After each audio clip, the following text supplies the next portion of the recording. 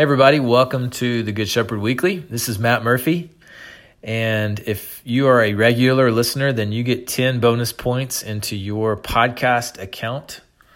I'm kidding, there's no such thing. I'm glad you keep listening. I'm just trying to bring some dry humor to this because I don't know who's listening, actually. If you're brand new to Good Shepherd, I'm a dad, so I got lots of dad jokes, but seriously, we would love to connect with you and get to know you better. So come visit our website, goodshepherd.family. Come to a service. You can find our address, and we've got 2 services on Sunday. We'd love to meet you. So 2 weeks ago, I began a series on sexuality and God's design for sex. And we looked at this question, who made us and for what reason? We know, based on the truth of God's word and that he never lies, that he made us, and he made us for his glory. And so when we seek to live for his glory, especially concerning sexuality, it's not only honoring to him, it's good for us. And then this past Sunday, how do our lives bring glory to God? If that's the purpose, then how can we sexually or with our sexuality bring glory to God?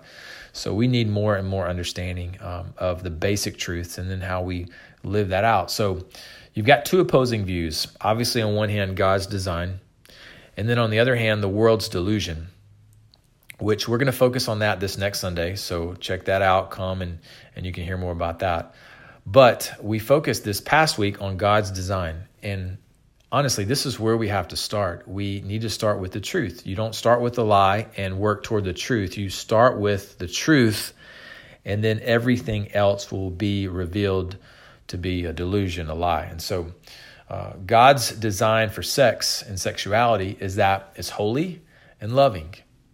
And so we should highly honor one another's sexuality and the way we treat people. Whether you're single or whether you're married, it really doesn't matter. I mean, if you are single, you don't experience sex in a relationship, or at least it's not God's design for you to.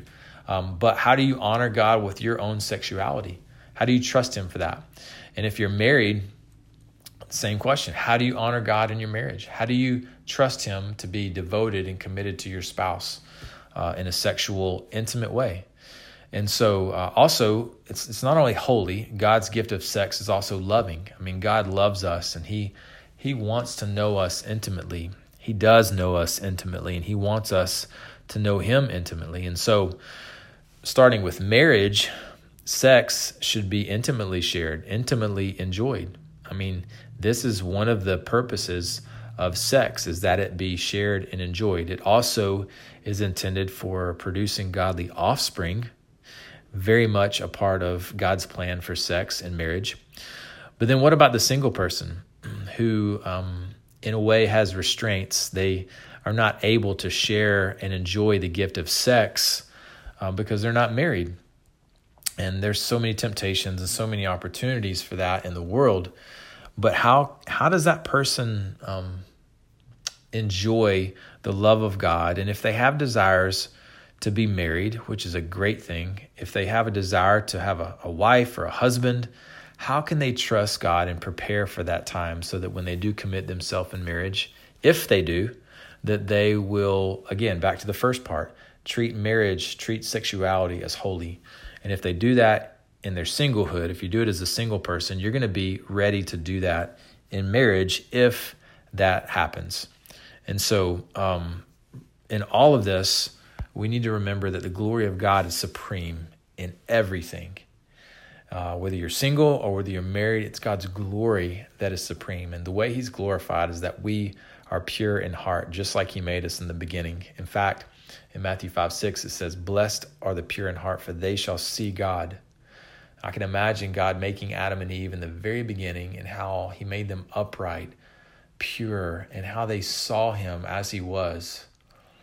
And he's always known us as we are, but they saw God unfiltered, pure, raw, and yet through sin, they were stained and in need of redemption. And so that's how we, through Christ, are able to have a pure heart again, is through the life and the death and the resurrection of Jesus Christ, and that his shed blood from his own pure heart purchased our redemption so that we can be made pure again through him. So I want to just close with a question, then I want to pray for us. But the question is really twofold. When sexual desire, which is a good thing, let's not be fooled, sexual desire is a gift from God. It's a good thing. But when that is confronted by temptation and by evil, how can we be pure in heart? If you're single, ask yourself, how can I as a single person be pure in heart? And if you're married, ask yourself the same question. How can I be pure in heart? How can I be pure in my own life, in my relationships with other people as a single person? How can I be pure with the person of the opposite sex? And if you're married, all those things apply. How can I be pure? And especially for the married person, how can I be pure in my own marriage where God says the two have become one? And so this is what I believe is the great journey of our lives, is learning how to walk in the truth that God provides. And he gives us so much in his word to understand and learn and grow in. So as we continue to walk through this series, I pray that the Lord will help you to answer these questions. But I just want to encourage you to talk with him and spend time doing that with him, and he will show you how you can be pure in heart. And that's what I want to pray for right now. So, Father, we thank you for the purity of your heart. God, without your pure heart, there would be no hope. Without Jesus being a pure sacrifice, a sinless, perfect sacrifice, we would have no hope. And I'm so thankful that we can be redeemed. And so if somebody's listening and they don't know you, Lord, would you grant them a pure heart? Like overall, would you wash them by your blood through your Holy Spirit and grant them purity in their heart? And then as people, as believers especially, how can we, whether we're single or married, how can we be pure in heart? How can we live out of a pure heart that we have in Christ? And it's only through him that we can do that. And so I'm so thankful, Father, for the example and the power that we have in Jesus through the Spirit to be pure in heart. And I pray that each person, whether single or married, would seek you in that way with a pure heart, and then would walk as they relate to you and to other people with a pure heart. So, Lord, just wash us, cleanse us, sanctify us today with your purity, your holiness, your love. We thank you. In Jesus' name, amen. Hey, God bless you. Have a great week. Look forward to connecting with you soon, or see you on Sunday. Bye.